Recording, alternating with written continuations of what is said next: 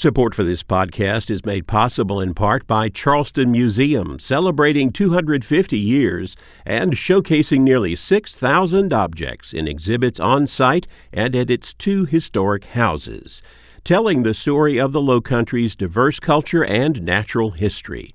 charlestonmuseum.org. This is Walter Edgar with South Carolina from A to Z. N is for Noble, Patrick, circa 1787 to 1840, governor.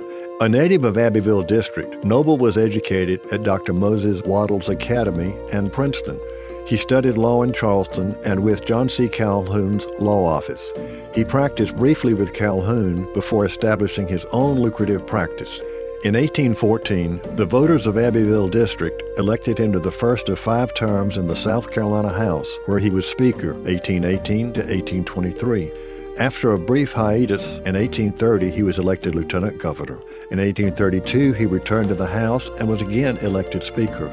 Elected to the South Carolina Senate in 1836, he resigned when elected Governor in 1838.